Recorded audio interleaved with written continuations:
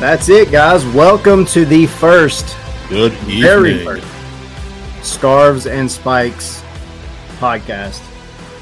This is Tyler Pilgrim from Dirty South Soccer alongside Sydney Hunt and Tommy Moose. Make sure you guys you can see our names up on the screen. Make sure you guys are following us on Twitter. Scarves and Spikes on YouTube and Twitch, and on Twitter it is at Scarves in Spikes. So we welcome you guys in to the very first episode. Finally, this has been I want to say a long time in the making, guys, but it's really not. I mean, we kind of had the idea for a while, but post World Cup was when we really got this thing kind of going. Yeah, good to have you all along, and just to kind of give you all, I mean, most of you know how we got started. Myself, Tyler, Tommy, we host the post-game Twitter Spaces on the Dirty South Soccer Twitter channel, or Twitter feed, I should say. So I'm sure you guys are big fans of those. You listen to those, or the highs and the lows for Lady United. Mostly lows, probably in 2022, if we're honest with ourselves. But our therapy sessions that we had. Yeah, exactly. No, exactly. Too much losing. Right. Too much losing. Right, but yeah, hopefully 2023 brings brighter days for Atlanta United, and yeah, I can't wait to do it with you guys, Tyler and Tommy, not just here on YouTube, Twitch, and Twitter, but also as a podcast. So if you guys missed the show or can't make it out, just search Dirty South Soccer on your favorite podcast platform, and you'll be able to listen there.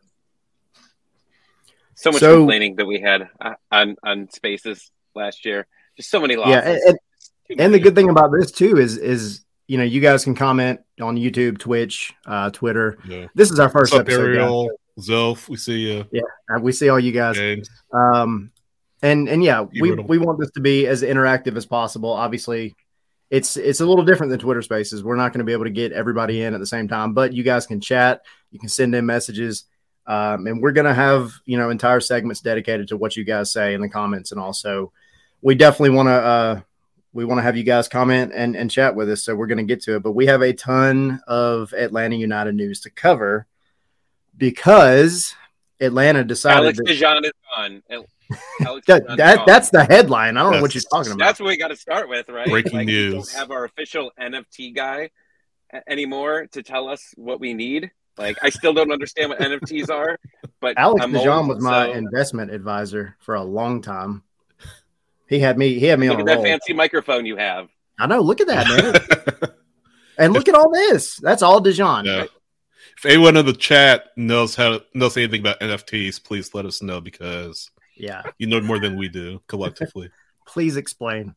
Or if you listen to podcasts, send us an email or tweet us.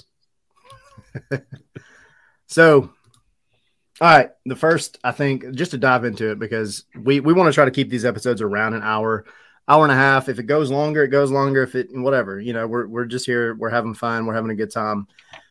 But there is a crap ton of Atlanta United news since the new year and before. The big one that we're going to probably spend a bit of time on is Mr. Josef Martinez. How's this thing work? We got to light one up for light him up, Tommy. You got to light one up for Joseph, because this is bad news.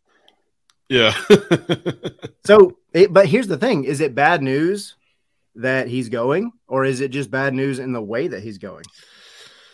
Yeah, I mean, I think Joseph was always leaving. We knew Joseph was always leaving, right? Just the relationship between the front office and Josef Martinez was just really fractured beyond repair. I mean, Garth Lagerwood comes in, really a clean slate, not as familiar with what's going on, but I mean, at the end of the day, I mean, he was always leaving. And I know we kind of talked about the Twitter Spaces, guys. We're hoping that Atlanta United wouldn't use the buyout on Josef Martinez. We're hoping that the club could get some kind of return on him. He did have a no-trade clause in his contract that he would have to waive, obviously, if he wanted to be traded to another MLS side. There's always the outside chance, too, that a club overseas would make a transfer bid on him, and Atlanta United would be able to make at least some return, but it doesn't look like that will happen. It looks like He's headed to Inter Miami based on reports from The Athletic. And, I think at the end of the day, I think kind of the good news for Atlanta United is they're getting a DP slot back. And, with Garth Lagerwey in the building now, it's going to be interesting to see what Atlanta United do with that DP slot. I mean, there's no shortage of needs the team has at this current point in time, the striker being one of them. So I'm really interested to see what Garth Lagerwey, Carlos Bocanegra do with that extra DP, well, not extra, but that DP slot that is set to open up. And yeah, who knows? Maybe there's a superstar striker out there that we haven't mentioned that is on his way to Atlanta. Well, and this all started months ago, right when the season ended. Felipe tweets, leaks, whatever you want to call it, that the club has no intention of keeping him. And right then your trade value goes down. Mm-hmm. Like it's people know what you're getting into here. And then, he's got a no trade clause, also takes some value. And people know that Atlanta's hands were really tied.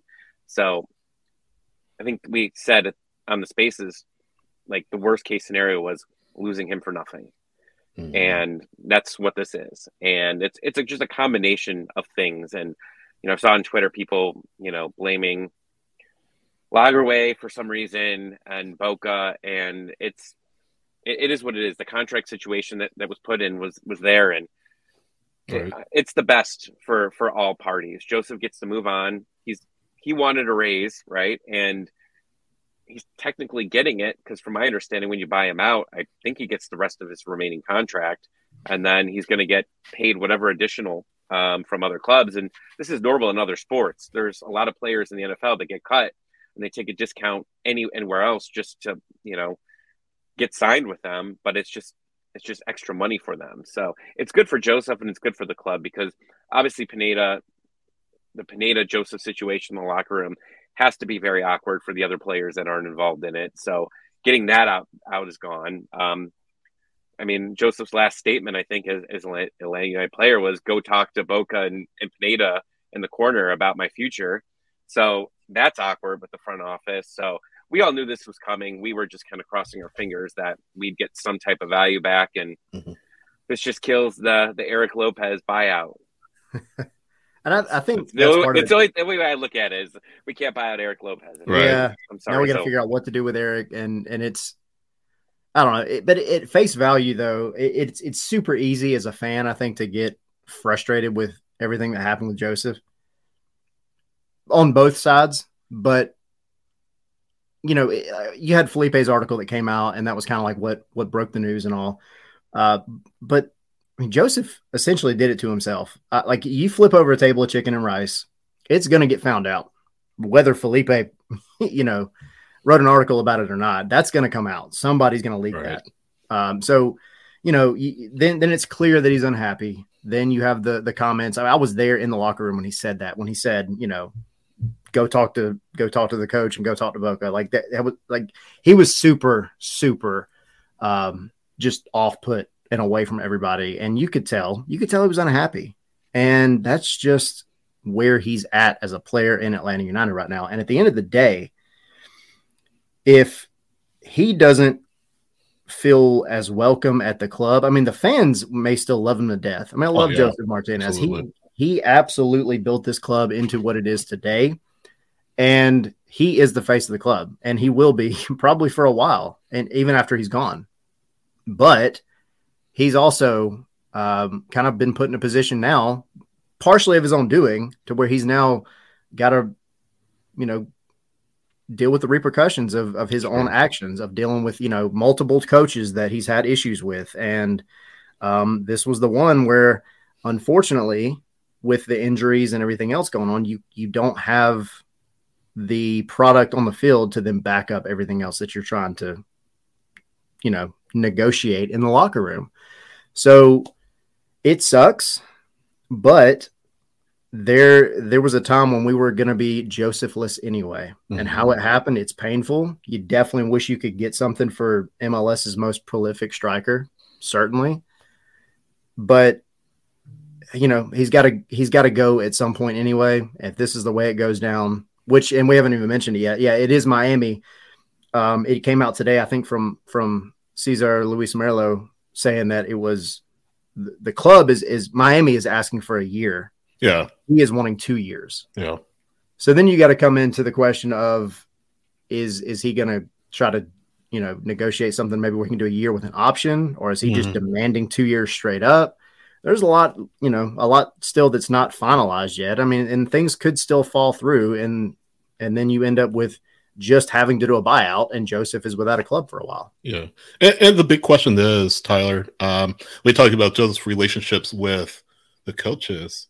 I mean, the big question is, if this deal to Miami does come to pass, like it looks like it might be coming to pass, what's his relationship going to be with Phil Neville? I mean, that's a whole different coach that he'll have to adjust to, a whole different system that he'll have to adjust to, a whole different personality that he'll have to adjust to.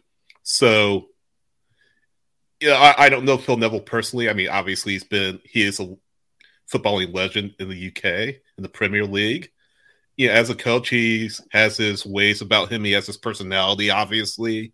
And will that personality chafe with who Joseph Martinez is? So I think that's something that Miami will have to take into account.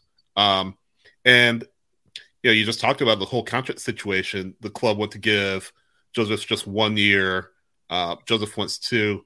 And knowing Joseph, knowing his agent, they're probably pushing for 2 guaranteed years, saying, look, we know that Joseph Martinez still has some good football in him.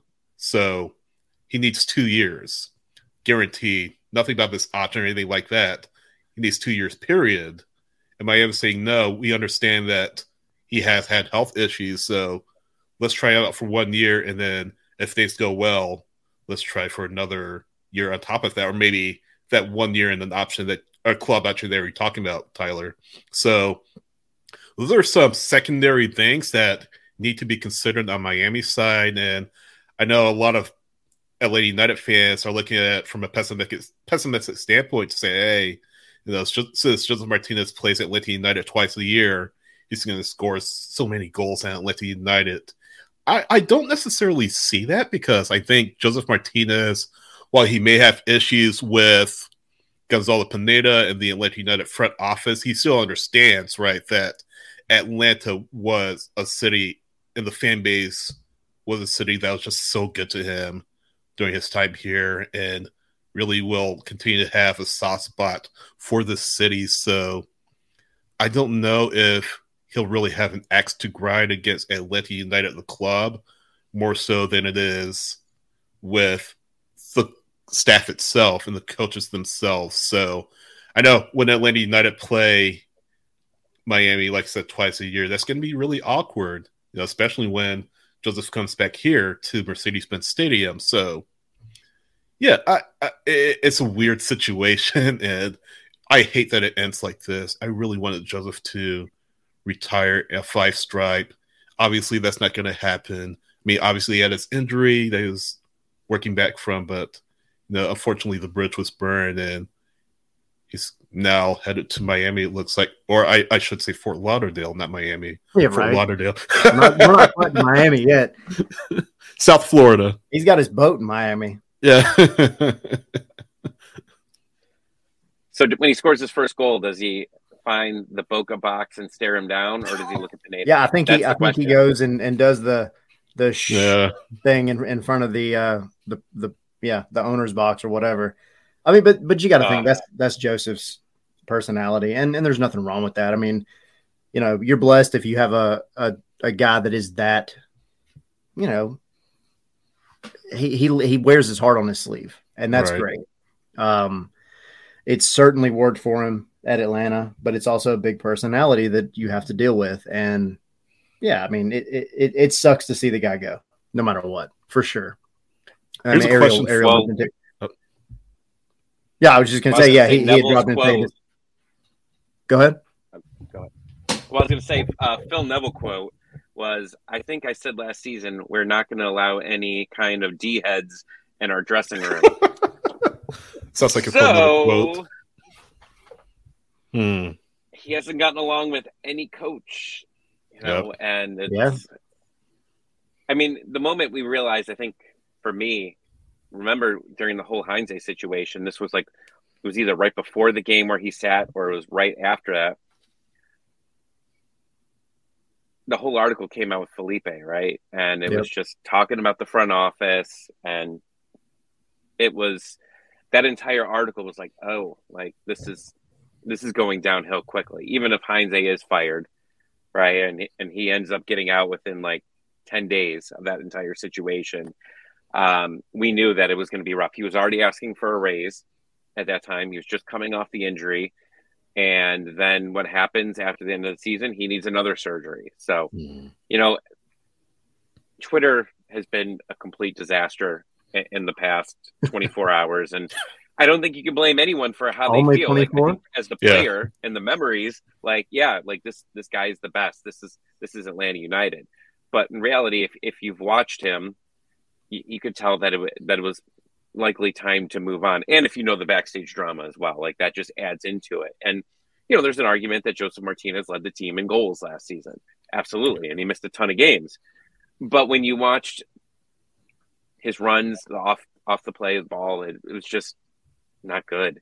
There was just games where it just wasn't there. And we'll never find out. I mean, we'll see what happens here in Miami, but he did not start often. Cisneros was starting over him, you know, consistently, and you don't bring on a DP to have them, you know, come off the bench. Right. You know, I mean, we did have Barco for most of the season where he was on the bench the whole time, but you can't have that. And who knows what's going to happen here, but you look at guys, Zlatan, who's had knee issues. How many times has he had to get that cleaned up?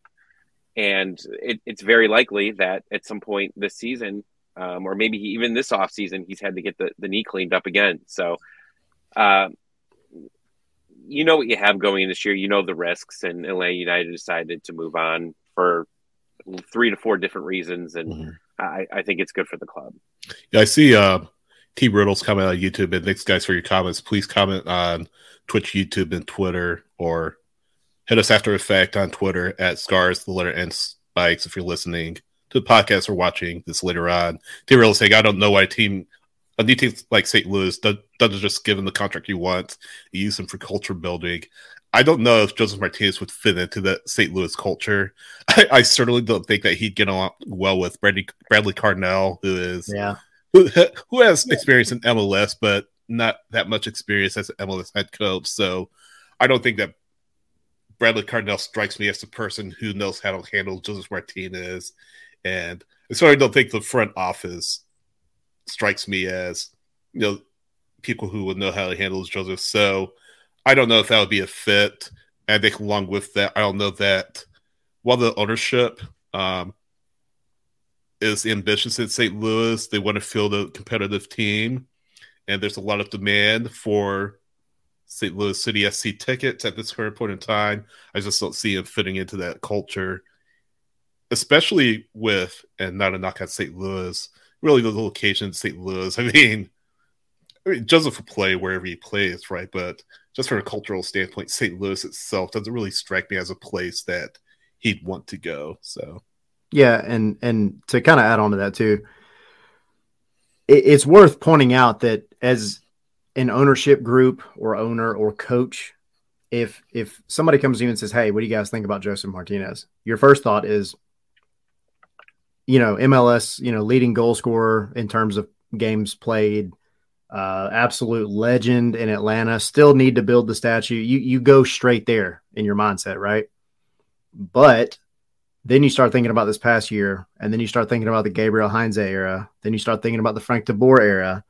And then if you really want to go back and look at how, you know, even Tata has come out and mentioned that he's a very strong personality. There's nothing wrong with that, but a coach has to be able to handle that. And so, especially like in terms of St. Louis, like Riddle's saying, and then, you know, Colonel had mentioned, you know, that would put him in the Western Conference, which would be great for Atlanta.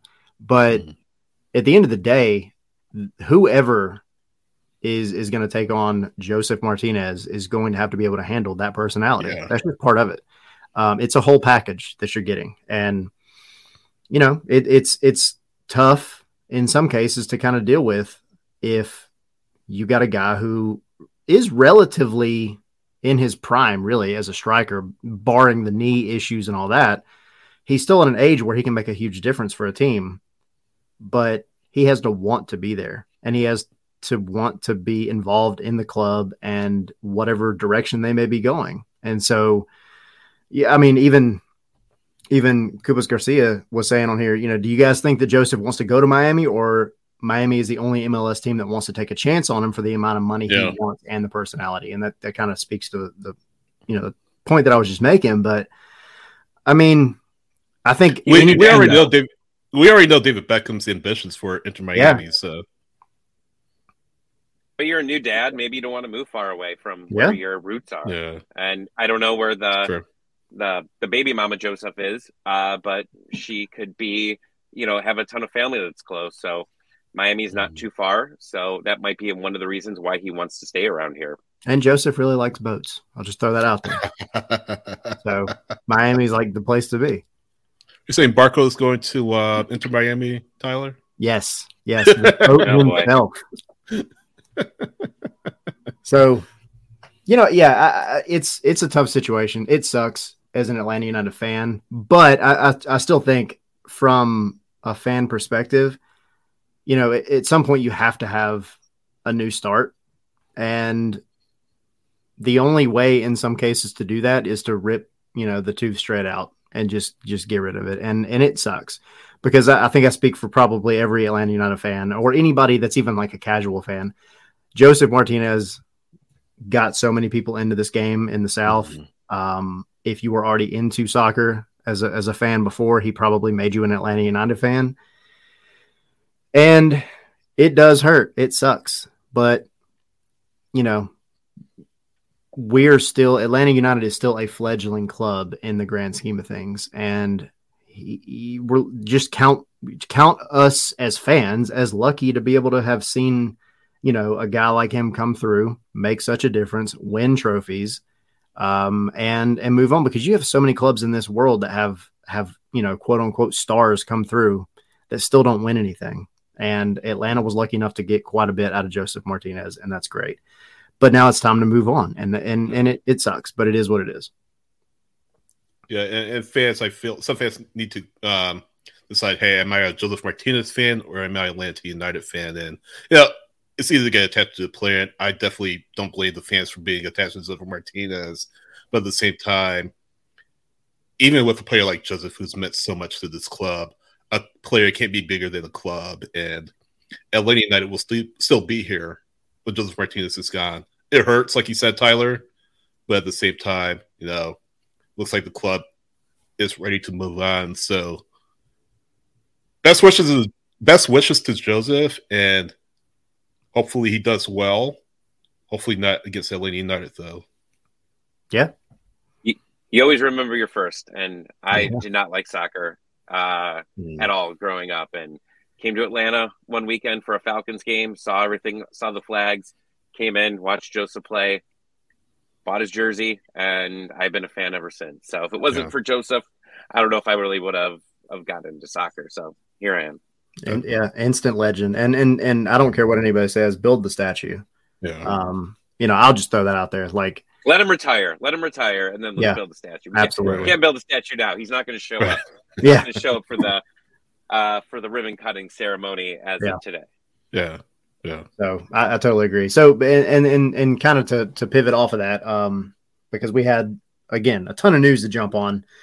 Daniel had mentioned, what do we think about the rumor? And I'm going to say this: it's a rumor because I don't know. I mean, I try to preface anything that's a rumor by saying that, but I don't want to be misquoted and be like, "Oh, hey, Tyler Pilgrim said this." But you've been quoted for that. I know, quoted, right? Totally didn't mean to, but here we are. So that means I've made it, I guess. I don't know. Yeah. So the rumor being that Korean international playing for Olympiacos, Hwang Woo-jo. That's how you say it? Yes.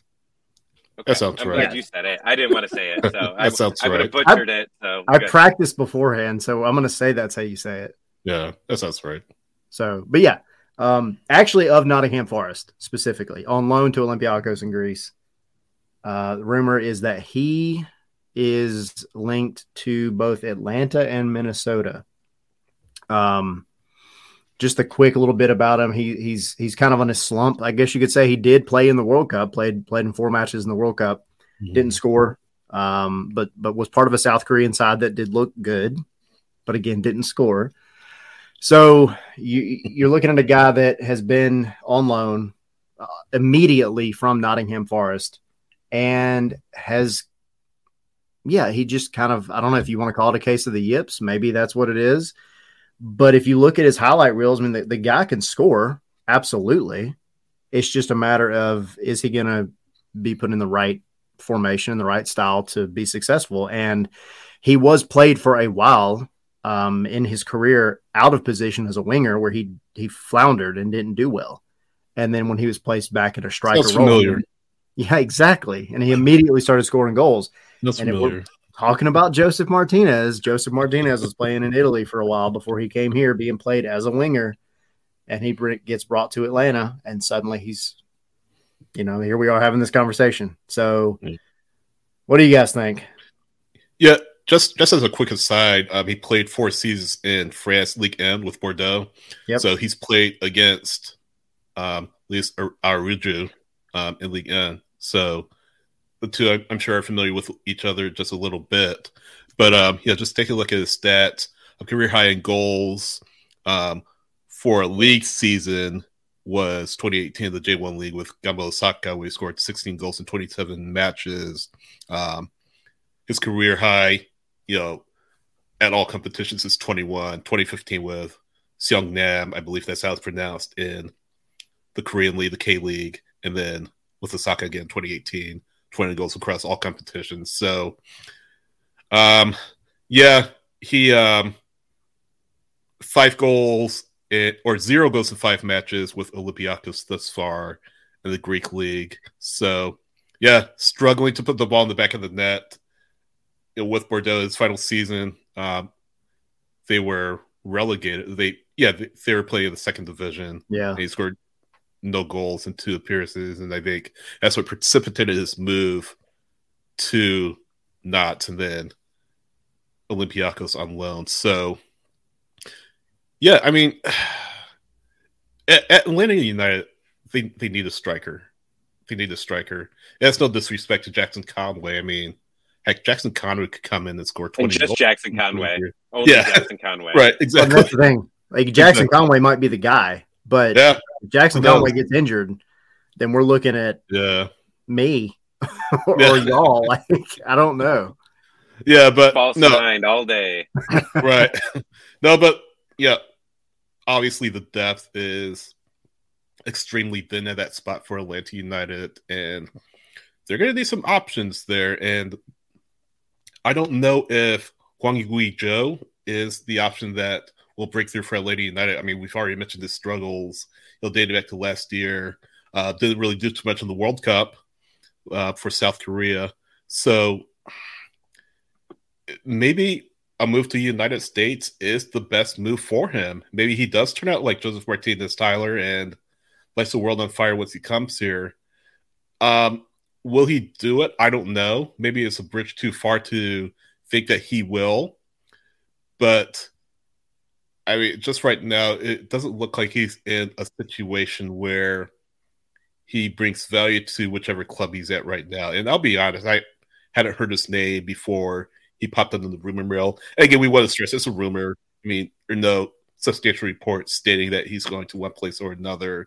I think I read that Minnesota kind of lead the way on him right now. So I don't know. Is it as a backup option? Maybe. And maybe Atlanta United have a much larger move ahead of it. So I'll be interested to see what happens. Interesting to see how this plays out with Hwang Ui-jo. I mean, likely he'd be a DP, right? I mean, you would think, but here's I'll throw a wrench in things. Or a high TAM player. I think you could maybe get him for a high TAM deal, like 800,000 ish or so, because where he is at right now with the way that he's been moved around in UEFA, he actually can't be transferred to another UEFA team. So he has been, I think it's in the calendar year, if I'm not mistaken, but he can't go anywhere else right now unless he goes back to Nottingham Forest. So ultimately it's going to be up to Nottingham Forest where he goes anyway, but it's not like they can bring him back and then send him out somewhere else. If he's not working out for Olympiacos, he's going to be stuck there. And so you got to imagine if he's stuck there, he's not scoring goals, he's being played out of position, and he's not doing well, him and his agent are probably going to be saying, hey, what are our options? And MLS is absolutely one of them.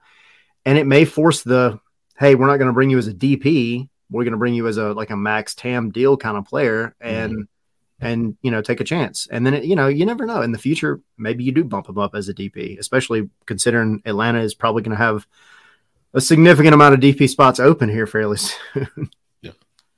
Bruno's saying, Joseph came in as a backup.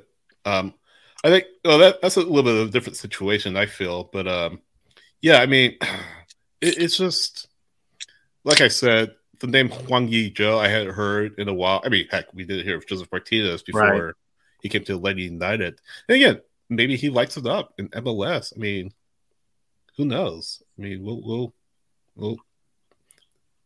I'm sure the front office knows a lot more about him than we do collectively. But at the same time, I don't know if this has too many legs. I could be wrong. But yeah, we'll see what happens with this. We'll see how things play out with it. If he's a DP, don't do it. I just flat out. I think that you're opening a contract up, and you need to find a new face of the franchise, and you got to get a guy that has a history of scoring. And I don't know. I think that the fan base has been burned for quite a few years, and I think you need to if you're going to bring someone in, and we've seen some other signings around MLS, and these guys have a history of scoring recently, I think that you got to spend the money and bring a guy in that has a history of scoring. I mean, we could say, oh, Joseph wasn't scoring much on the other teams, and he turned into something great. Mm-hmm. But how many guys have we brought in here we're like, oh, this guy's never scored a career goal before, but he's, we're bringing him in as a U22 player. Right. Aruju wasn't a consistent starter and hadn't scored like crazy numbers, and we brought him as a DP. Like, can we bring in a DP that has experience scoring? Yeah. Like, we just keep bringing in all these guys that have high upside, and I'm sorry, a lot of them aren't getting to the high upside that we were hoping. So I'm against this if it's a DP, or if it's a very short term contract, and prove it deal, maybe, sure. But if it's as a DP, I don't like this at all. So that brings up the question from Bruno: do you guys think that DP spot will be open until the summer window? So I've got my opinion on it, but I definitely want to hear y'all. I mean, it's not out of the question that it will. I mean, judging from the way that Garth Lagerwey usually does things, I know he said that it's kind of just so happened that a lot of his move happened in the summer, and it wasn't his modus operandi. But if I'm to guess at it, I would say that they do leave that slot open and try to attempt a really substantial move in the summer. The problem with that is Atlanta United will, just be really treading water over the first few months of the season, and Jackson Conway time, baby. No, exactly. No, but have you watched Seattle before? Because that's what Seattle do. No, and I totally get it. And yeah, those are all good points, but at the same time, the fan base is just out of patience. I mean, considering with what's gone on over the past few years, they're not going to want to sit through half the season of Atlanta United doing absolutely nothing, even if the payoff is, them really lighting it up and shooting up the standings like Seattle tend to do, and eventually making MLS Cup. So I don't know if that's the best approach at this current point in time. You don't want to get yourself too far out of the playoff picture too early, especially kick him out. Yeah. Kick him out. I'm sorry. I interrupted you, but kick him out. Bruno, for everybody listening after the fact on the podcast, Bruno's trolling the chat. Don't forget Breck Shea is still a free agent. That'll be a great striker option. Breck Shea, bring him. Oh my word! Sorry, Bruno, you're relegated. You're relegated out of it. Snake catcher himself. Oh, No, man. but no, I mean, in all seriousness, though, Atlanta. I don't know if Atlanta United want to wait that long. I feel like there's options right now that they could take. This one, Boubacar has been raised, plays for Besiktas, and Olivier Giroud, who's been looking for a move to MLS. Do you go after guys like that who, like we were just talking about, are established goal scorers, and not only that, are attractive names known in world football? So I feel that while they may leave the DP slot open until the summer, it's probably not the best approach if they really want to push for a playoff spot and maybe more. What do you think, Tommy? I think there's a very good chance they leave it open, unless something falls in their lap, and that happens sometimes. Random deals just fall in. I think that Arujo deal ended up coming in they started talking the day before the end of the transfer window, and then all of a sudden it just materialized. He had won the league shortly before that. Right. And he wanted to start and Boca knew, had connections with that club, and it ended up working out. You're going to have to find someone right now. I saw Kai Camaro is asking for his way out. So there's going to be a lot of rumors that are, a lot of movement in the next couple weeks for sure, but you just can't start out flat. I don't think that you can at this point. You got to be competitive, and we've moved a lot of players out. And there's been some talented players that have been moved out as well. Like we could say, Moreno, and sorry Tyler, I know that you miss him. I'm sure his name's on the back of that jersey at this moment. Sure is. Mine's Joseph, so we're twins on former Atlanta United players here. Yeah. But you just can't start off flat. You need to bring in some players, and we've got a lot of spots. And I think the worry of everybody that's listening to this is, okay, in the past week we've just been exiting everybody. However, we're barely seeing any rumors of anything. We've seen a couple of rumors about a center back. We've seen rumors of a striker, but there's other positions as well that need to be shored up here, and it's concerning. But again, you still got a month. But I think someone said visas are taking still a lot longer right now in a post-COVID world. They've, especially during COVID, they were a long time, and I still think that they're taking a while.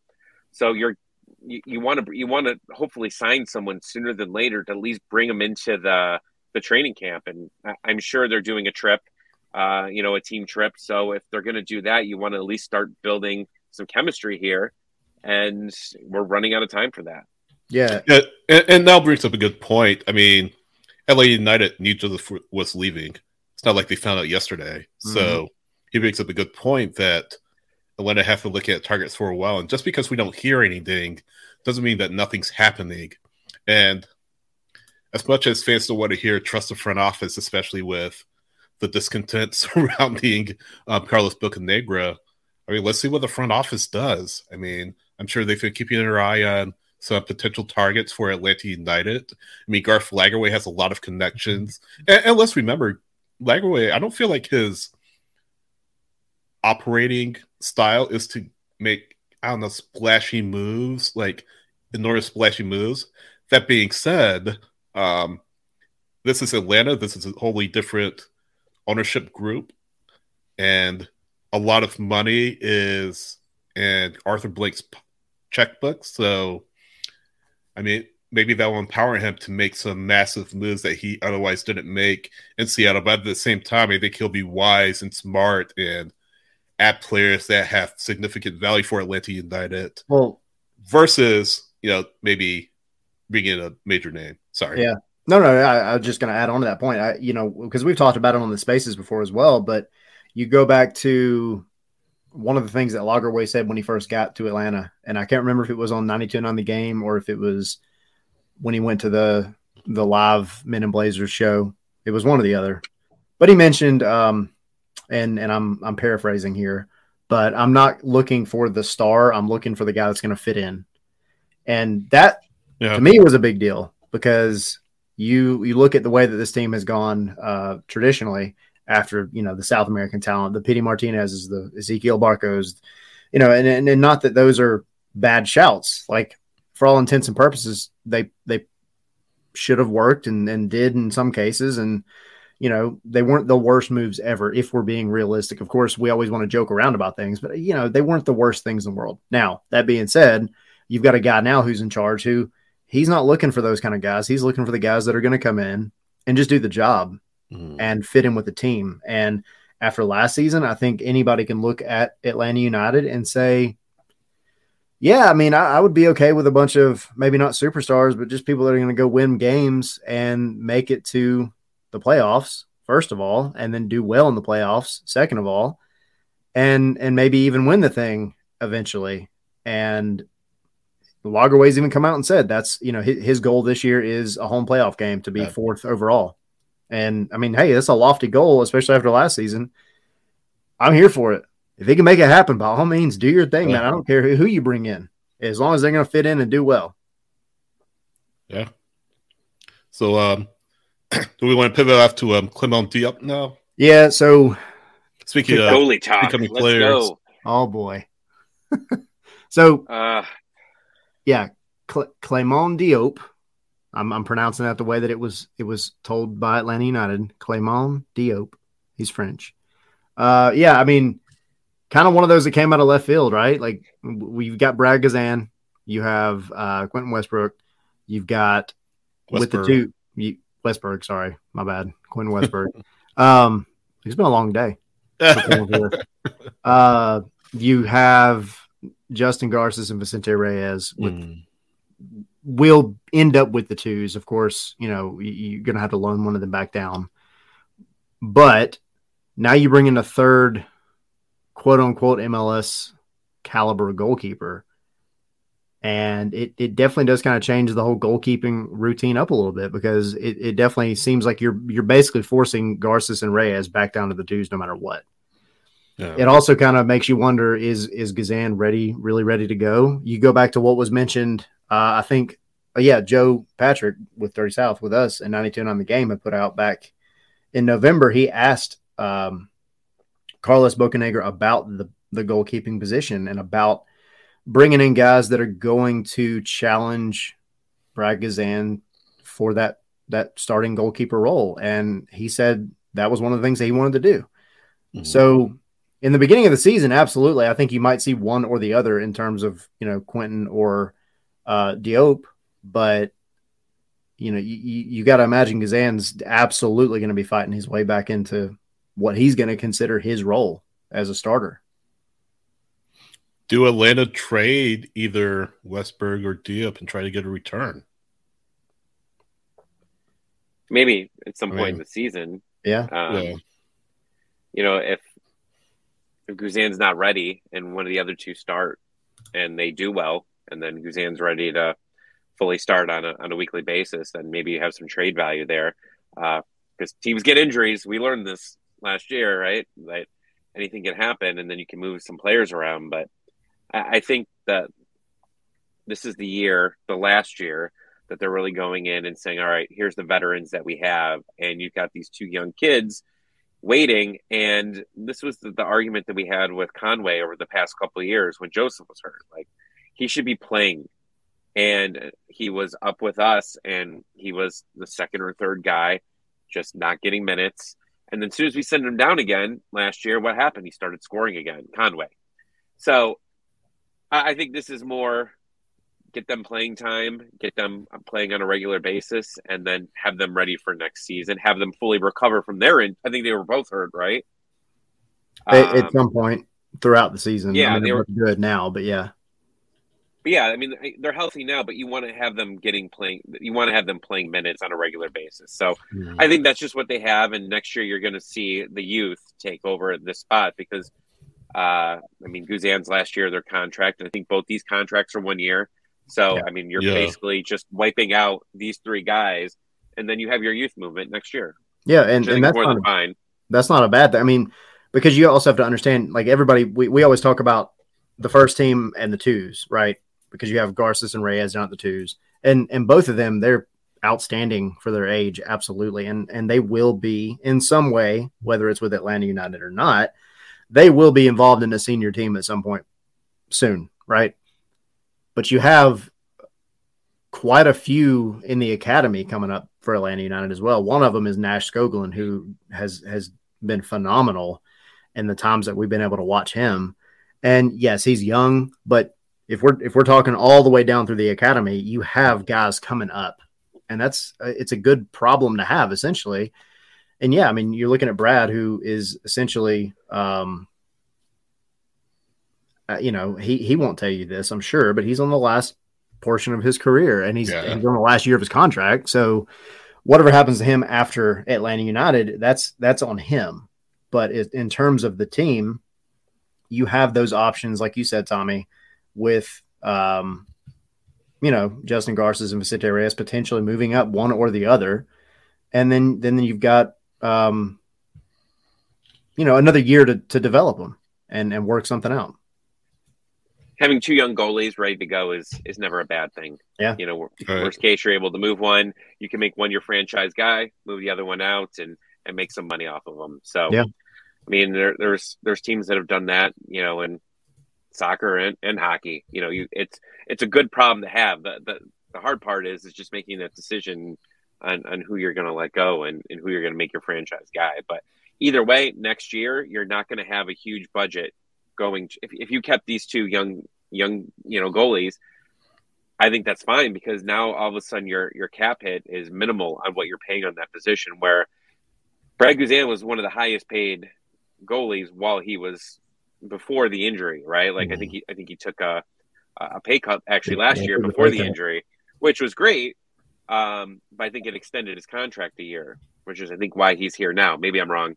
But I thought that's what happened, is he took a cut, but they extended it a year. So you have him, which is great. I mean, it is what it is that Brad's back for one more year, and hopefully he has a great year. But next year you're going to be able to take some of that money that you've, quite frankly, have overspent on that position for many years and be able to move it around into other positions like the midfield. Yeah, in a perfect world, Sean Johnson would be here. Right. I mean, come back home, buddy. Yeah, exactly. He's still withheld a job right now. I know, I believe for this Toronto, that were very interested in him. But, I mean, I wish that, granted, Brad's still here, and if you were bringing Sean Johnson in, it'd be as a starter, not a backup. But yeah. I think now that ship has sailed, because even what Atlanta United put out today was like, oh, our goalkeeping core for the first team is essentially complete now. So wouldn't expect any more changes there at all. Yep. And going to Zilf's point, talking about Reyes, maybe one of the keepers in Atlanta United's system ends up maybe being the next Gaga Slonina. I mean, you look at Slonina, I think Chelsea, he's in Europe right now. Yeah. He had a phenomenal career with Chicago. I mean, he wasn't incredible. I mean, he had some down games, certainly, but he shot up the academy ranks, started out as a first-team keeper, and eventually started to move overseas, which was easy because he already had a European passport. But, I mean, maybe Reyes, maybe Garces is that next player that does command the move overseas, and Atlanta United are able to make a return. And to kind of add on to that, and what you're talking about Zill's point, Reyes he's been getting called up, but he's getting called up to the Chilean U20 squad this month for the CONMEBOL Championship, and you're looking at him potentially playing in the Olympics and the U20 World Cup. So the dude, and that's not to mention what he's done for the twos. He's been phenomenal. So, I mean, from a business perspective, you develop him, and if you do want to let him go, I mean, you're going to get something out of him for sure. And I would love to see another Gaga Slonina type move. But at the same time, now is when Atlanta has to start looking at the future in terms of goalkeepers, because going back to Tommy's point, you've got essentially, you got Brad Guzan on his last year, and then you've got two guys who are MLS goalkeepers essentially, but they're on a year contract. And they're there, I think, because in part the front office and the folks in the club probably have a little bit of PTSD from the amount of injuries that happened last year. And they don't want to have to go through the position that they got put in last season with all the injuries and the issues. So you do have at least a couple of guys that are proven. Now, granted, I don't know a ton about Clément Diop, but if just based on what I've read and what I do know about him, I think I would put in Quentin Westberg as the second option over him. But that's what competing for that position is all about. So yeah, I can see Westberg maybe as a year's Open Cup keeper, maybe your Leagues Cup keeper, because remember that's coming on board in 2023. So I could see that happening, and then if Atlanta were to progress further in those competitions, Brad would be back as the number one keeper. So that's kind of the scenario I see setting up. Granted, Westberg's 36, Diop is 29, so there's that age situation. But I would probably say that Westberg has the edge right now. I mean, before preseason really even started, as the number one backup behind Greg Guzan, with the opportunity to maybe start in a few spots, like I was saying, in Open Cup and Leagues Cup later this year. Which goalie retires this season, mid-season? Which one of them? Which one gets Shuttleworth? Yeah. Are we going to get a Shuttleworth situation this year? Hope not. I hope not. Yeah. The thing is, it is interesting because Westberg's coming here, and for so long he was Atlanta's kryptonite. And it just looks like a villain, in like you made a new Die Hard movie, like he would be the villain in it. He has a look. He has a look to him, doesn't he? He really does. He's got that James Bond villain kind of look to him. Yeah. If he's playing against you, like you just hate his face. Like we are getting him as a guest, I'm going to tell him I love his face.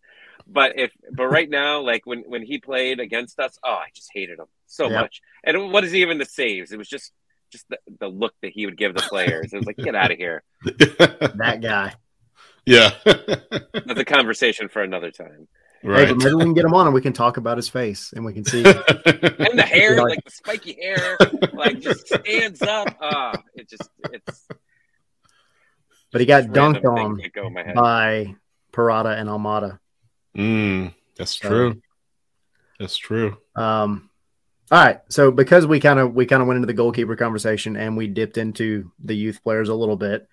One of the other big things that came out, and it is important because I know a lot of folks want to focus on the first team, and that's great because that's the main news most of the time. But it is important to keep an eye on the academy and the twos because it is where your talent and where your business is coming from at the end of the day.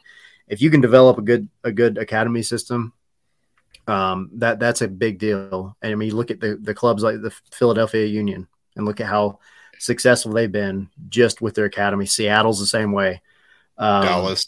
So Dallas is, definitely another big one. And you look at some of the moves that they've made and the money they've made just from their academy.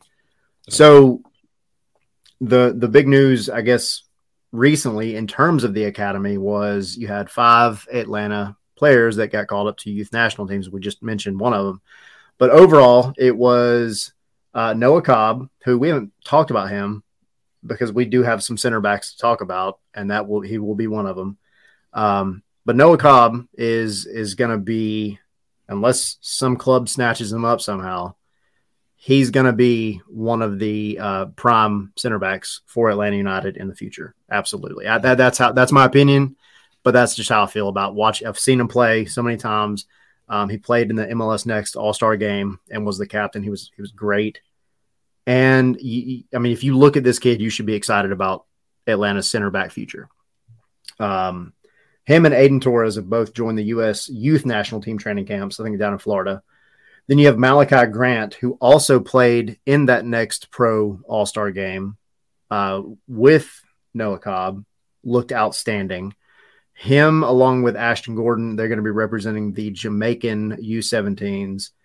And then Efrain Morales will represent Bolivia for the U20s. And again, we talked about Reyes as well, but that's his historical movements have been where he's a goalkeeper, and I think Zilf said it earlier in the chat. They love him down there, but those are the 5 right now that have been called up as it stands right now. So, you've got a lot of talent that's coming up. I mean, Aiden Torres is 15 years old, and he's going to the under 16 youth national team. He's there right now. He's coming back end of the week. Yeah. So, I mean, it's just lots to be excited about. You've got a bunch of kids that have a lot of talent, and Noah Cobb is, I think, definitely the closest. Him and Efrain Morales, probably the 2 closest to breaking through. Obviously, Noah Cobb just received his officially received his homegrown contract. It went into effect on January 1st of this year, so he's made it essentially. Yeah, but you have a lot of kids to be excited about in the future. Yeah, that speaks volumes to the academy staff and the work they've done to really not just attract talent, but nurture talent and develop talent. I mean, we talk about a kid like Caleb Wiley who's come through the academy, Tyler Wolf, who's come through the academy. Yep. Jackson Conway, we're still waiting to kind of see him break through at the first team level, but it was phenomenal. Starter Jackson Conway. Yeah. Right. Starter Jackson Conway. No, but he was phenomenal at the USL Championship level. Yeah. So hopefully in 2023 that'll finally translate at the first team level. And I tend to get out of Atlanta United because a lot of these names haven't worked out. A lot of the players that have been hyped and have been put forth as players who can break through and have strong professional careers haven't panned out. I mean, Andrew Carlton is way atop that list, but his little brother's playing with the two. Yeah, Alan is with LA United too. So yeah, but there's so much young talent in this academy, and that's one thing that they've really done well, is been able to nurture that talent and develop that talent. That being said, we haven't seen a ton of players really, outside the names I just mentioned, really make it. I mean, Bella's a big one, obviously the biggest one right now, probably. But at the same time, you get to a situation where, we talk about with the young keepers, Garces and Reyes, there's no pathway for them to really get to the first team. Reyes and Garces are essentially frozen out. Conway hasn't had an opportunity at the first team level consistently. And then there are other names that, and, he did a little bit. Right. Yeah, he did a little bit. To watch him for quite some time. Yeah, he did a little bit, but I mean, he does good in anything that's not an MLS game. If it's not an MLS game, right, he could do some decent things. Right. But I mean, hopefully, like I was saying, hopefully 2023 is the year Jackson Conway breaks through, and who knows, he could be the next great striker in MLS history. I mean, but we'll have to see what happens. But at the same time, he does fit in terms of the mold. Yeah, it seems like Pineda wants. I mean, he's a big-bodied. He's a big-bodied striker that likes to get in the box and make things happen. And he's not bad at his feet either. You gotta just have to hope that this last season he spent with the Twos, where he broke their scoring record, has given him a new level of confidence, and maybe he does come up and have a breakout year. You never know when that's going to happen, and that could be it for him. I mean, it's definitely possible. So Brito in the chat mentioned McFadden. McFadden actually came from Notre Dame, so he did not come through the academy. So just a side on that. But Johnny Villau, who's received a lot of hype that Zels brought up, heard a lot of great things about him. So I really want to see more of these younger players not just get to the MLS level, but excel at the MLS level. And maybe 2023 will be the start of that, to see that more consistently. I agree. I just have to point this out too, going back really quick. I saw that earlier. I tried not to start laughing in the middle of it. Yeah, Westberg looks like a walking mugshot. Thank you. That's what I've been trying to say. Quentin Westberg, if you by chance listen to this podcast, please, we love you and we're so glad you're here. It's all He's got like fun. Static X hair. Yeah. Static X hair. Like, just, like, that was the up. show back in the day. They need to have a remake of that. And cast I still can't believe we brought up Andrew Carlton. I mean, I know we're like 5 days away or 5 days too late of happy anniversary, Andrew Carlton, if you get that joke, but happy anniversary, Andrew Carlton. All right. Anyway, Alan Carlton. We're not going to go into Andrew's belief system. I just make myself laugh. Sorry. Move on. Yeah. So, but no, I mean, I agree, Sydney, with everything you're saying. And not to like pivot again, but we told you guys beforehand we have a lot of news dump that we're trying to get through. Man, Alex DeJean. Alex DeJean. No longer respond. Not on the rundown. Maybe next week. We lit a candle for Alex. So. Good for him. Chat with Alex for all of your NFT investment advice. Let's see. We're gonna re-sign him if we can't get another center back. He's coming back. You know it. Hey, perfect time. Speaking of potential, let's talk about Miles Robinson first, because we're talking about rumors and all that. But Miles Robinson is still an Atlanta United player.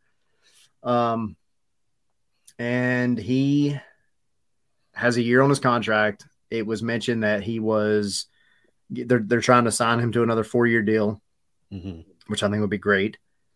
You don't want to let go of who? I mean, I think it'd be great. Well, for Atlanta, I mean, maybe not so much for Miles for a 4-year deal, but I think if you can come to terms with a 2-year deal just to get him for another couple of years and see what happens overseas, you're saying? Yeah. But I think you don't want to just let him go. You've got to figure out a way to keep Miles, because he's a constant that is going to work. Now, I understand there's the wild card with him coming back from injury and all, but if you've seen the guy running, if you've seen him back training again, I mean, he looks good. Now, it's a small sample size for sure, but it's very encouraging to see the way that he's been running over the past few weeks and kind of just putting out video. I think he's in like Piedmont Park or something, like running around up hills and stuff. It's good to see. But he was asked what his future looked like, and he kind of was like, we'll see what happens, which is, I mean, from a player perspective, it's not a bad stance to take, because if you come out and you do immediately jump right back in where you left off last season, you already – you were in the men's national team as a starter. You were going to be in the World Cup. It's unfortunate it didn't happen, but you've been one of the main constants for Atlanta since 2019, really, when he broke through. And if he can jump right back into that level of performance, I don't think it's going to be long before Atlanta starts seeing plenty of offers come back in for him. Yeah, I think that's a big thing. Sorry, Tommy. I think that's the big thing is his recovery and his health. And that even though it looks like he looks good in training videos and all that, I mean, we truly won't get a sense of how he's really doing until he gets into game action, whether that be preseason or regular season. So, Miles has come a long way. I mean, it just hurts so much to have him. I mean, I'll never get that image out of my mind of him just laying on the Mercedes-Benz turf. Punching the ground, man. Yeah, exactly. And it's so disappointing because... Heartbreaker. Yeah. I mean, but I think he is in a situation where he still has a lot of his career in front of him. He still is in the prime of his career. And so I would argue, I mean, he's just reaching the peak of his career. So I think in the back of Atlanta United's minds is the question, is Miles Robinson pre-Achilles going to be as good as Miles Robinson post-Achilles? So I think that's the situation that's in the back of the front office's mind. They didn't want to sign a player to a long-term deal that won't come good or won't come as good as he was before his injury, because from what I read, those injuries are really tough to come back from for a soccer player. So I think that's in the back of the Atlanta United's minds. But at the same time, you run the risk of letting him walk on a free transfer, which would be a disaster. Yeah. Especially considering the quality of player that Miles Robinson has been, not just at a club level, but from an international level as well. So I certainly hope that Atlanta United can re-sign him to a deal, and not just to a deal that makes sense for both parties. And maybe he finishes his career in Atlanta, maybe he doesn't, maybe he does go to Europe, which seems like the most likely scenario. But at the same time, when you look at a player like Walker Zimmerman, who, another national team quality center back who just signed a DP deal with Nashville. Granted, he's not coming off of a catastrophic injury, but at the same time, that's probably he and Miles and maybe a couple of other players are that upper tier center back in MLS. So hopefully the front office makes the right decision based on what to do with Miles Robinson to get not just the best quality of player that they can expect, but the best return from him should he make that move to Europe as it's expected. I mean, this injury has caused so many issues in so many fronts. Like, he was just about to become the captain. I mean, he did become the captain of the team. Mm-hmm. Got basically an Open Cup game as the captain, and then immediately gets hurt after that. And that was just a growing thing and another thing for his resume, that he was going to be the Atlanta United captain for basically the entire season. He loses the World Cup, and for Atlanta United, you missed an opportunity to transfer him out this window. It's, if maybe people did come in with offers, but they would have been very low. Mm-hmm. And now he doesn't want to sign a contract, which you hate with any team in any sport, to lose an asset for nothing. And that's just, something that you got to worry about. And even if it's in the summer, like, people still, they're not going to try to bring him on for something that they could get him for free later in the year. So it just messed up so many things, and it's just sad. Ultimately, the World Cup thing was probably the worst. It was the worst part of all of it. But if he'd have played in the World Cup, it's good to see him back. Sorry, if he'd have played in the World Cup, he would have been guaranteed gone probably in the winter transfer window. Probably. Yeah. I don't think you can make Miles a DP though. No. I think that's just bad business, and that might be what he's looking for. He might be seeing his buddy over there in Nashville and saying, that's what I want. And yep. Atlanta's not in that line of business. I mean, even though we had Alan Franco as a DP for, a hot minute, that's just not what they want to do. So our center back situation could look very different next season. And it depends too, because I do want to pivot to the next little bit as well, talking about center backs. But like kind of speaking to that point, and then what Bruno was saying, Bruno had said if he comes back to the way he was, we need to sell him in the summer transfer window, or he could be a free agent and go anywhere he wants. And this is, the definition of a club and a player having potentially different interests. I mean, Miles is talented enough really to go to a number of clubs worldwide.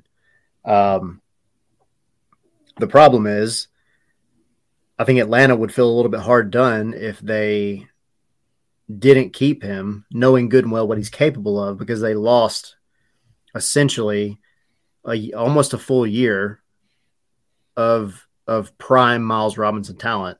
And considering how bad the team was defensively last season, you got to think, and how close it was to them making the playoffs. If Miles Robinson had been there, we probably having a different conversation right now about the playoffs. I'm not saying they would have went and won the cup, but I think a couple of extra points here and there from those late minute, stupid giveaways and losses or draws would have probably gotten them into the playoffs. And so it's unfortunate because, that Miles is as big of a talent as he is. He can go where he wants to. And he is in a bit of a position now where he can say, look, there is precedent set in terms of Walker Zimmerman, like you were saying, Tommy, up at Nashville, where he got signed on as a DP. I think the only alternative is to hire him not hire him, but keep him on at the max deal that you can without him being a DP. And if he doesn't want to take that, then you need to get something for him in the summer transfer window. Exactly. Bruno had another comment, and we're actually going to pivot to Alex Callens, but they're talking about NYCFC essentially let Callens walk for nothing, and now they get no return on it. And now we're very familiar with the quality that Alex Callens has in MLS, and he's still available. He's still a free agent, and obviously kind of pivot toward that right now. Atlanta United, Atlanta United are looking. He wants money. Yeah, exactly.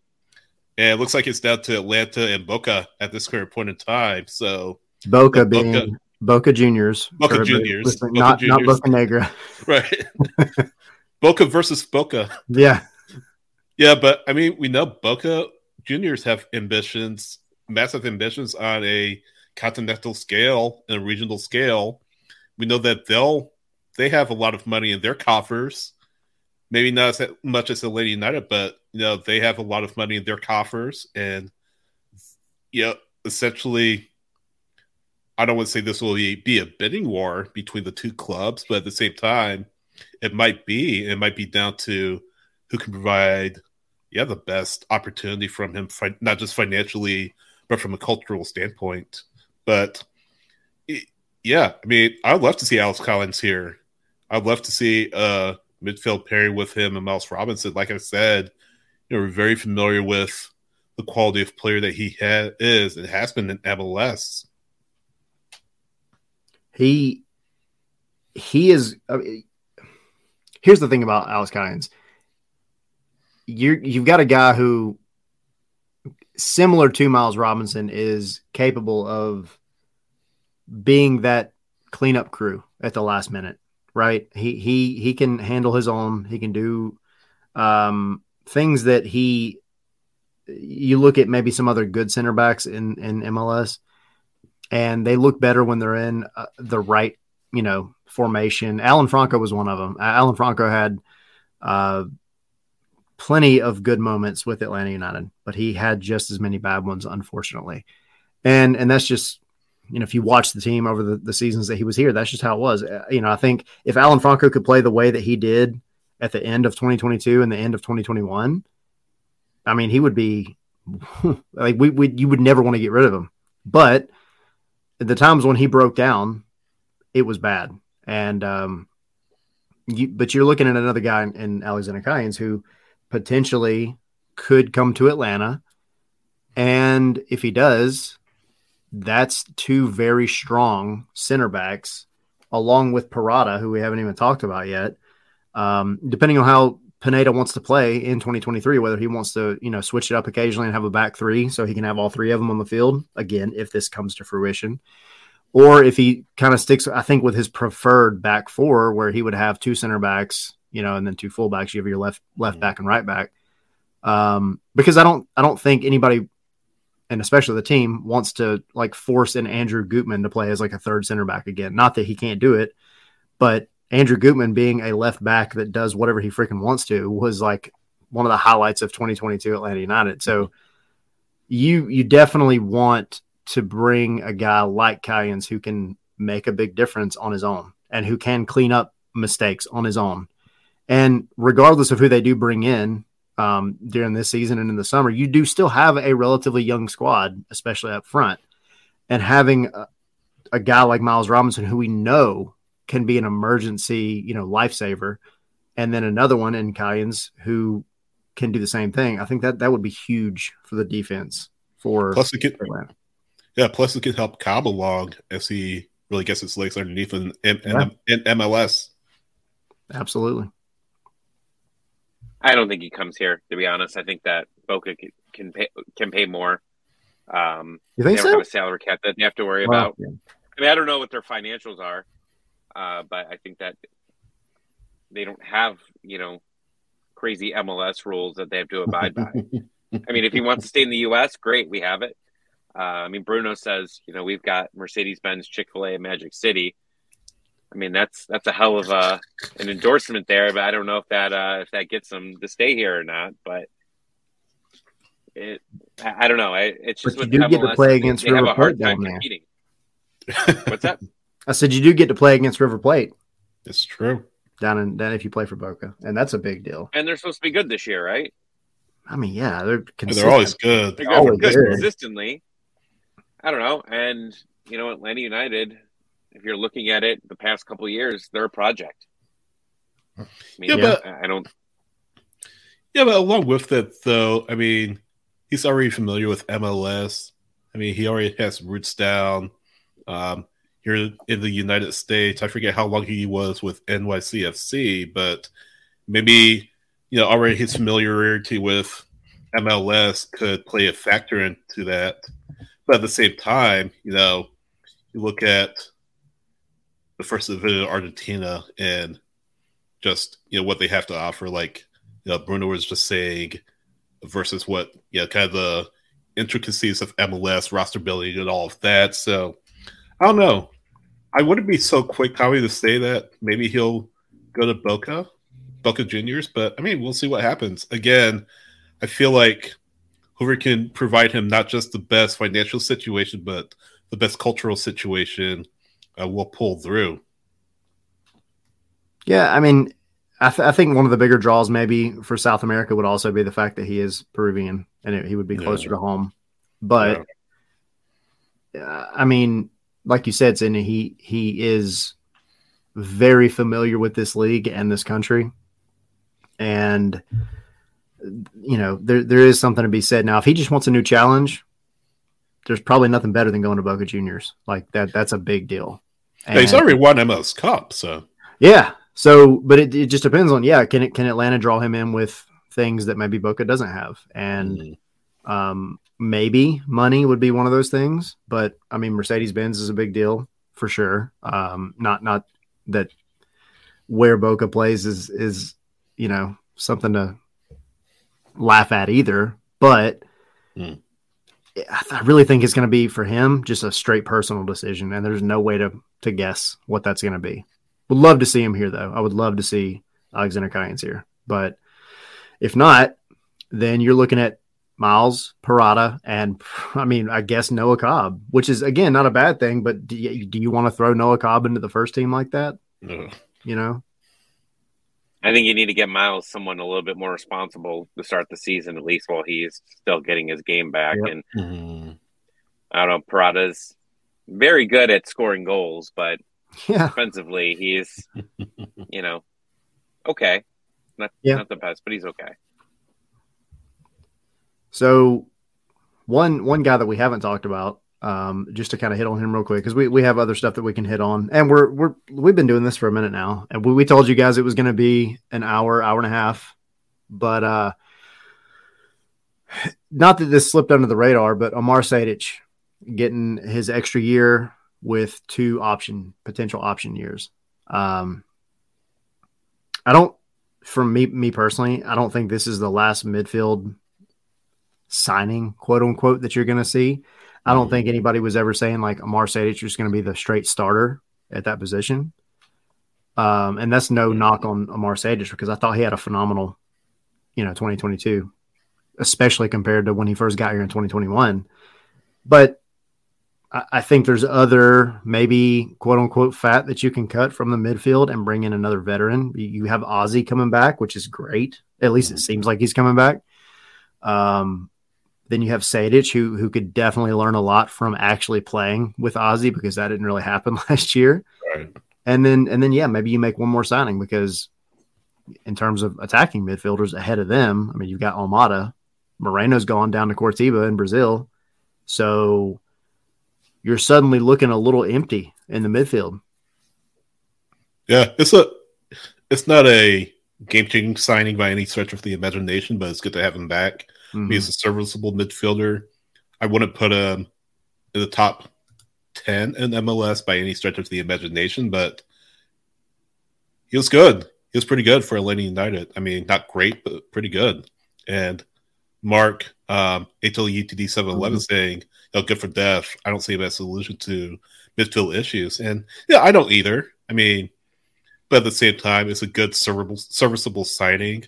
It's a player that has, MLS experience, obviously with Atlanta United over the past couple of years, and then before that with Montreal. But yeah, I'm glad that they brought him back. And I believe Tyler. I want to see, who else they bring in besides him and Nazi and Josetu, who we haven't mentioned. Yep. That's going to be another. Would you put him in your top 10 as one of your bench guys? One of the top 10 MLS bench midfielders? Probably. I would. Especially probably. I would. I mean, he was. We didn't think he was going to play as much as he did, and he was starting over quite a few other players that make a lot more money than he does. Yeah. So he had some good games, and the schedule's overloaded. Again, as you look at the Open Cup and you look at leagues and you look at some Wednesday games that are going to be coming in, so he's going to definitely be useful for sure, and he deserves a raise for sure. So I'm sure he got a raise, and that's what the delay was. And what a funny situation that Atlanta United does. They post a video on Sunday morning of them all fist bumping, walking into the training ground, and then they realize that, we haven't announced that he re-signed with us yet. So they delete the video, repost the video, and take him out of it. Funny stuff. Watching those clues. That's paying attention, Tommy. Well, that's how we found out that. Who do we just we just cut striker? Cisneros? No, just left a couple days ago. Oh my gosh! Dom Dwyer. Yeah, Dom Dwyer. That was something that Joseph posted it, and someone else saw a picture of a selfie of them walking down, and everybody saw him. They're like, "Wait, is that him? Yeah. No, that can't be him." Remember, there was outrage there. Yep. You don't sign an Orlando player, and where did he come from? Not right. Yep. So, as it stands, because I do want to go over the roster currently, the most recent one that we were sent. You got 31 players on it as it stands for Atlanta United. You got plenty of offseason left to go. There's absolutely going to be more changes. But it'll be kind of curious to see what Lagerwey in the front office does in terms of actual signings coming in now, because we've talked about a lot of the earlier season stuff on the spaces before. Obviously we got going with this, but you had a lot of guys that were cut. You had Derek Etienne Jr. coming in. That was one of the first big signing, by the way. Yeah, absolutely great signing. Who you should follow on Twitter, by the way, because he's really funny. That idiot fan. There's no way that he knew that he used to play for the Crew. That guy was a Crew fan. Yeah. And then retweets it and then I tweeted him back. I'm like, that he played for the team you root for. He's like, oh yeah, I do. No, you know what? He was full of it. He did not know that he played for that should have been the tweet of the week, because Etienne responded to him and said, "You know who I am. You follow me." So yeah, I love a good social media player on a team. Yeah, they're fun. As long as he doesn't get too crazy, he'll be fun to watch. Yep, I'm here for it. He's gonna be fun, and he's gonna be a great addition over on that left hand side. Just if we're talking about the team itself, I mean, you've got Abel Mosquera over there, who I think could learn a lot from Derek Etienne. Yeah, and this is a potential for your U22 signing in Mosquera, who you have for 4 years on a contract, to learn from a guy that really knows what he's doing. And then it's great for Etienne because he can come in and get playing time, plenty of it. And I mean, he is a goal scorer, and it would be nice to have a consistent winger that's scoring goals again. Mm-hmm. So yeah, T. Riddle said, I don't think Etienne Jr. will fit in with our system. Who does he think he is trying to score a goal? So hopefully 2023. The audacity of him. Yeah. God, what is that guy doing? Yeah. So, all right, as it stands right now, the Atlanta United roster as of January 11th, 2023, today, or yesterday for those of y'all listening after the fact, you have 4 goalkeepers in Clément Diop, the new guy, Justin Garces, Brad Gazan, and Quentin Westberg. Justin Garces will probably get loaned out to the 2s, so that cuts you back to 30 total. Your defenders are Noah Cobb, Andrew Gutman, Ronald Hernandez, Brooks Lennon, Aiden McFadden, Efrain Morales, Juanjo Parada, Miles Robinson, and Caleb Wiley. It's crazy because there's so many names in there that we haven't even talked about yet. But midfielders, we got some time. We do have some time. We do have some time. Midfielders, you have World Cup champion Thiago Almada. Yes. Thank you for starting with him. Absolutely. Yes.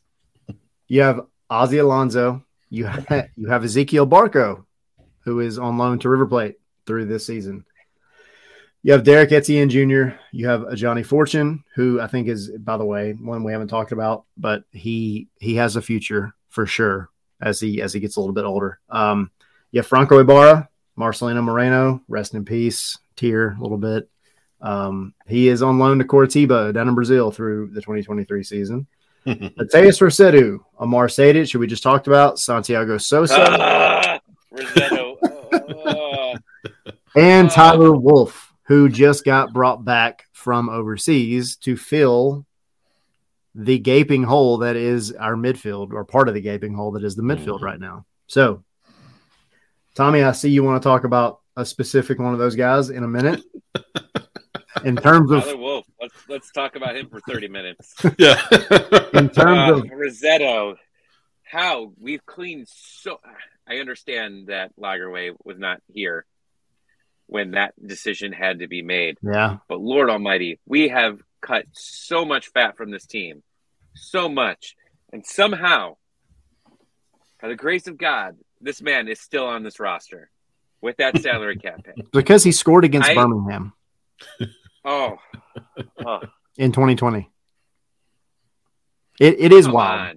I just don't get it. Like, the only reason why I thought is maybe there was some type of, they thought there was a value that they could move him on somewhere.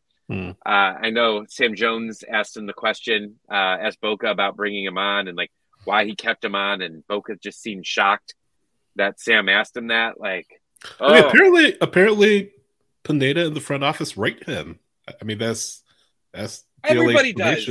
I don't get it. He was a captain for a few games last season. Everybody was a captain last season. That's one thing that I didn't like about last year.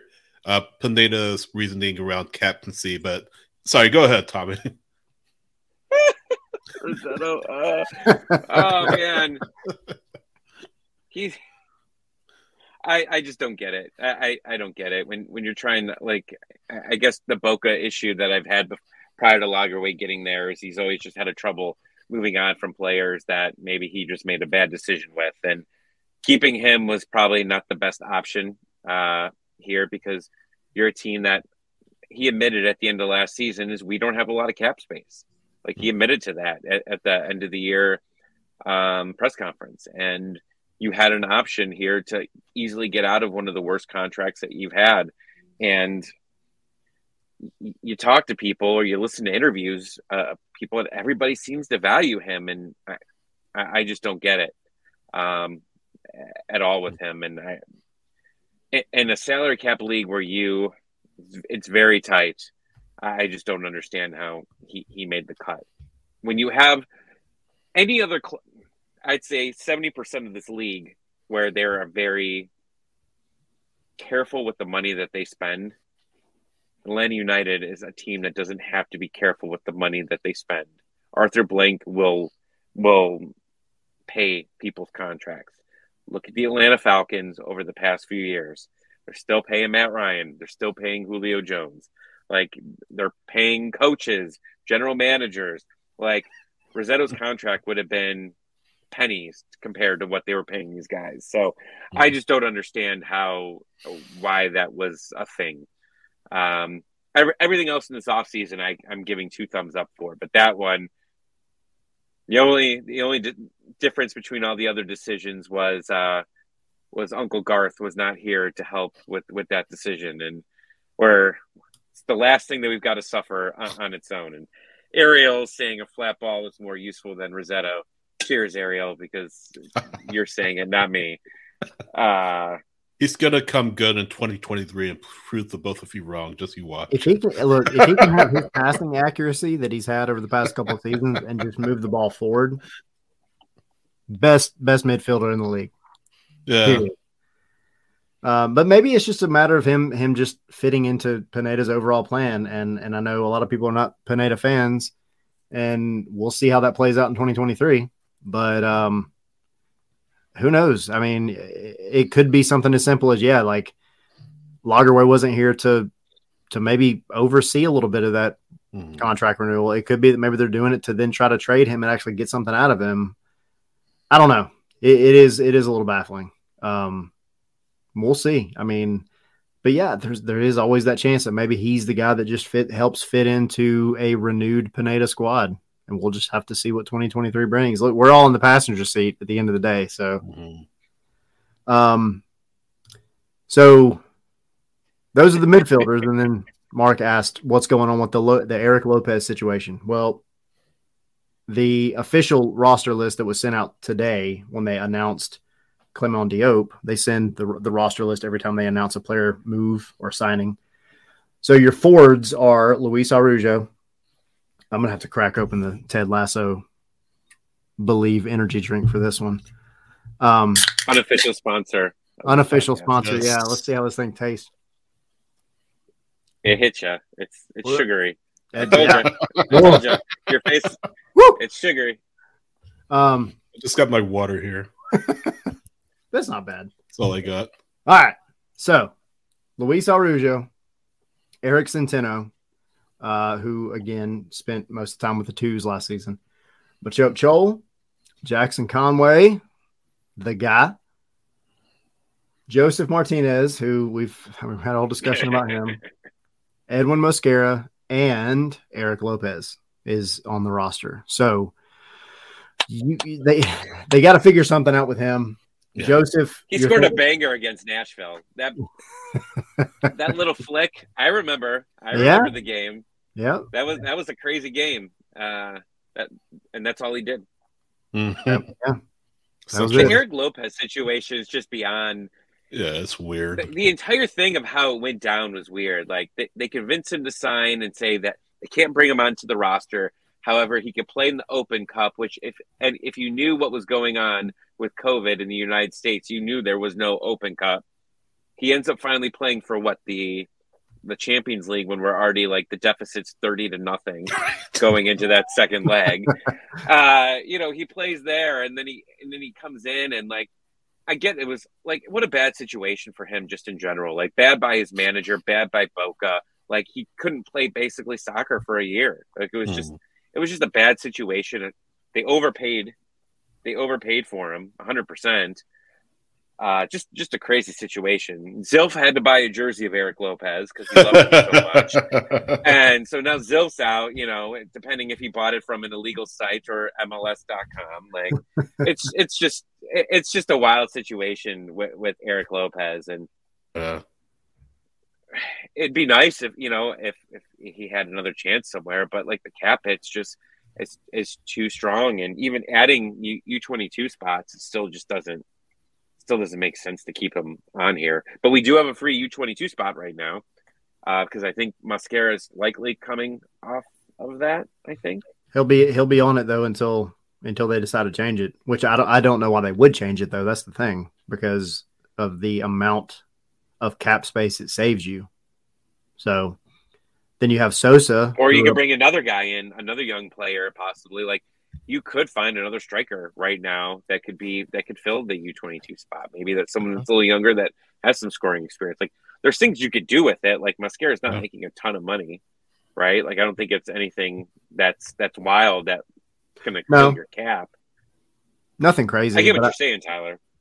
I think that's gonna be what it comes down to, though. Is I mean, at the end of the day, though, they might have to keep Eric Lopez because they don't have another striker besides Jackson Conway. Yeah.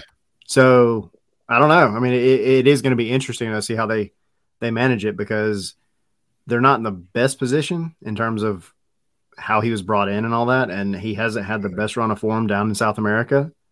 So he hasn't even played. Like he doesn't even play. I mean, he definitely fell off the wagon for sure as his time down there progressed, to the point where he wasn't playing much. I mean, he did play some in 2021 and early 2022, But I don't know. It's going to be interesting to see exactly kind of where he goes from here. I mean, again, right now he's a striker though, and Atlanta's not having many of those. So. Hey, who knows? Maybe he becomes the next Joseph Martinez. Hey, what a comeback story that would be. Right. I wonder what Eric Lopez's contract is compared to Mosquera, because United 7-1 put Mosquera's 337. Mm-hmm. Yeah, Lopez made just over $500,000 last year. So there you go. There you go. Oh Lordy, yeah. I mean, take Mosquera. If you absolutely that must you be take nice. Mosquera off and put Eric onto the U22 spot, and hope that Pineda can bring something out of him. Yeah, Mark's saying 2 more years. Yeah, you have to use him. He's got 2 more years of Eric Lopez, and if you don't use him, I don't know that you're going to find somewhere that's going to want to take him. Right. Maybe you find another loan if you're lucky. Yeah, but I don't know, man. That's a tough one. But again, maybe he comes back here and he sees this as an opportunity to focus, and he's with a different manager than he was. I think he's gone through 2 managers since he left. So he comes back and maybe he can make a big difference. Revitalize his career a little bit. I mean, he's still super young, so it's not the end of the world for him. Idolize. He's barely played. What's that? I mean, you said if you don't use him, maybe think of the line in the movie. If you don't use it, you lose it. And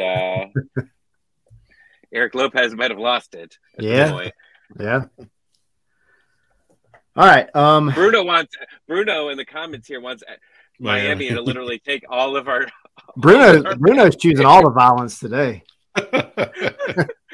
Hey, Bruno might not be invited back next Martinez, Rossetto, and Eric Lopez will give you a 3-for-nothing deal. Just clear us up some space, please. Yeah. Man, it's crazy. But, I have seen a lot of folks saying, oh, we haven't had these signings and all. We do still have plenty of time, And just because you haven't heard a rumor doesn't mean something's not going to happen. Right. Look at what happened with Diop today. It's not like, not like a ton of teams were like really going out saying, hey, who's going to pick up, Clément Diop? And that's no knock on him, but he's not a Joseph Martinez who's going to get all the attention. Yeah. So you might have 1 or 2 that pop up out of nowhere. I mean, Tommy, you were talking earlier about what happened last year with Dom Dwyer. He just showed up at freaking training one day. As a trialist essentially, and then got picked up. So you look at Tata too. I mean, he got hired. It's really off the radar for Atlanta United. Yep. And the rest is history. Yep. So even like the Remedi, when they brought Remedi in, like there were no rumors of Remedi. All of a sudden, it was appears. Like we're signing Remedi. Yeah. So yeah, I mean, you've got time now. If we were in the middle of February and we were having this conversation, a different story for sure. Right. But let's hit on, because we're cutting it. We've been here for a minute. I do want to throw out one thing. The preseason schedule. Alex DeJean. That's NFT advice, baby. That's weird. He's my new Jürgen Damm. I'm gonna just every time. Still going, James. Yes, we're still going. Going, James. We had a lot to freaking cover today, so you missed a 20-minute Eric Lopez conversation. You did. All right, starting striker Eric Lopez. Yeah. Preseason schedule is we're looking at January 28th against Chattanooga, up in Chattanooga. That'll be fun. I'm going to be there. Taking the kids. It'll be a good time. And if you've never seen Chattanooga, they're a fun team to watch. Obviously, if you paid attention to Atlanta last year, you saw them in the Open Cup at least. But just a cool city, first of all, if you've never been. Yeah. And great opportunity to go up there and see 2 really fun teams to just see what's up. Yeah, Finley Stadium, nice ground. Finley Stadium is really nice. Yeah. And just outside Finley Stadium is a really neat farmer's market as well, if you're kind of into that thing. So, fun fact. So then they go down to Mexico City for 2 matches. They're playing on February 4th. They are playing, I think this is hilarious. I know they did this on purpose. but they are playing Atlante FC. So it's Atlanta, but with an E at the end. They are second division, essentially, side in Mexico. Yeah. Then on February 8th, they're playing Cruz Azul, that's going to be a big game, big deal for Atlanta to be playing against them. And then, of course, they come back up. Chippy game? Is that the Chippy game of this? Yeah, that's the one where everybody gets injured. We had a Chippy game last year, and we got a lot of injuries. Yeah. We got injuries off of that, for sure. Yep, that's the one where everybody gets freaking destroyed and then has to sit out the first three regular season matches. February 15th is the AmFam Cup, where we're going to see the new kit. So we'll be doing a show just after that, I think, because that is a Wednesday. Typically, our shows are going to be on Wednesdays. We haven't mentioned that yet, but typically it's going to be on Wednesdays at 7 o'clock. In the beginning, we're still working some kinks out and all. So we'll talk about our next show here in a minute. But the day that the AmFam Cup happens is going to be on Wednesday. So that show will be the day after. We'll have a new kit to talk about. We'll have a new, hopefully, AmFam Cup repeat champion to talk about. There was a little leak there. I don't know if anyone saw the picture of Miles at the media day, but the socks are sweet. I like the socks. Yes. With the gold. They're definitely going with the whole gold vibe. So I dig it. And then the final preseason match is going to be at St. Louis, which is going to be neat because that is obviously the newest MLS team. Atlanta's not going to play them in the regular season this year. They are in the Western Conference. And I think it's been mentioned that this is going to be a sort of trial run for the Apple broadcast, which is freaking another thing we haven't talked about that we'll hit on next week. Yeah, let's hit on that disaster. Yeah. Well, there's a lot going on with it. I'm excited about, Mo Adu, Jillian Sakovitz, and some of the other guys that are coming in, some of the other folks that are coming in. But anyway, that's a topic for next week. We'll hit on that later. But yeah, St. Louis City, it's going to be a closed match though. So nobody's going to get to be there essentially, but it will be really cool to see them play because Atlanta won't see them at all, at least until next season, unless something happens in the playoffs or the League's Cup. 2023 MLS Cup. St. Louis versus Atlanta. I'm here for it. So that's February 18th. And then, of course, February 25th is the season opener against San Jose. So what do you guys think? So this is, look, an hour and 45 minutes we've done this. We wanted this first episode to be big, guys. We wanted it to be fun. We debated about bringing in some guests for this first episode, but we knew there was going to be so much to cover. We would be here for another half an hour, if not more, if we brought in a guest. So there'll be plenty more to come. But Sydney, Tommy, what do you guys have before we kind of wrap things up? Yeah, I mean, like you said, Tyler, we'll be here pretty much every Wednesday night, 7 p.m. Unless there's a match during the season. There are a few Wednesday night matches, as you mentioned. So other than that, plan on Wednesday night, 7 p.m. on Twitch, twitch.tv/Scarves and Spikes, youtube.com/@Scarves and Spikes, and then also on Twitter @Scarves, the letter and Spikes. And we'll be uploading the video of this on Facebook, so you'll be able to watch on Facebook as well after the fact. And then, as we mentioned earlier, this will be a podcast on the Dirty South Soccer Podcast Network. So just search Dirty South Soccer on your favorite podcasting platform, and you'll be able to hear us whenever you want. But yeah, really excited about the show, really excited about what's to come. Tyler and Tommy, I know we've talked about it a lot. We've played for it a lot. We'll obviously have our Twitter Spaces after every regular season match, so forward to that too. And yeah, it should be a lot of fun. We've been doing this for a year. I mean, we started, late February last year, and three of us, and it's been a fun ride, and we're just evolving, and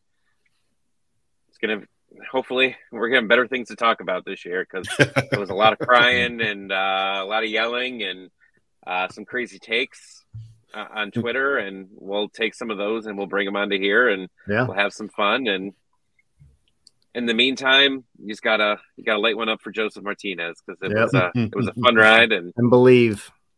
Trust the I've process. never lit this candle before, and I'm gonna just keep lighting it until we see the 5-stripe forever tweet. We're getting that real soon, and once a 5-stripe, not going to be any. Yes.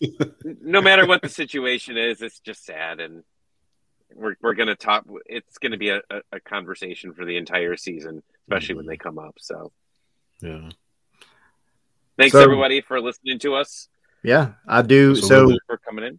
I do want to point out two things. The Twitter Spaces is not going anywhere. Yeah, I mean, y'all mentioned it a minute ago. Twitter Spaces is still happening after every match. But this is our thing. This is a thing we're doing on mostly Wednesdays. Next week, I say that, and then I'm going to say next week is actually going to be on Tuesday at 7:00. But we are going to have on a guest to chat with us about where he may be going, and that is going to be Tristan Traeger from formerly now of the Atlanta United Twos. Came out of the Air Force Academy. Rapidly became kind of a fan favorite with the Twos, if you were paying attention. Super talented guy. And he's going to have some news that's going to officially come out probably very, very early next week. And then we will be chatting with him on Tuesday, probably the day after, to talk about the news and just kind of his thought process and the direction that he's deciding to go. So it'd be fun to see, fun to talk with him. And then, we're going to try to get on as many. you thought we're getting Alex DeJean, the accountant. We're getting DeJean. I'll work on it. I'm going to special episode just for investment advice. If he gets me my own NFT, he can come on here anytime. No, Dale, look, I've been chatting with him, and it's been mentioned for about a week where he's going, but specifically, he said that he didn't want it out there officially until it was official. So I'm going to refrain from saying anything to respect his wishes, because absolutely, I totally understand that. But yeah, he's doing things relative to his talent. And I think that's great for him, because he is a talented guy. And I think he will do great wherever he goes.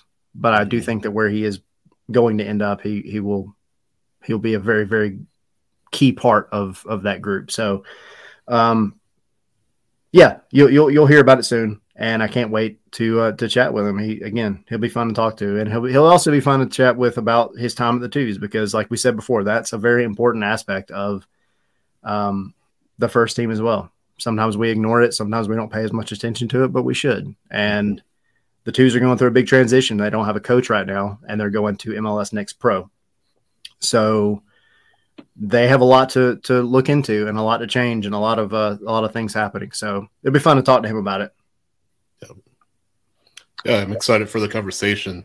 Yeah, just it's a terrific season with Atlanta United too, and I can't wait to hear from him. Absolutely. All right, guys, we appreciate it. Make sure you're following our actual Twitter and all of our others, like Sydney said earlier, Scarves and Spikes. Make sure you follow myself at ATL Pilgrim.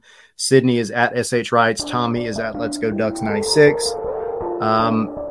And we will do this again next week.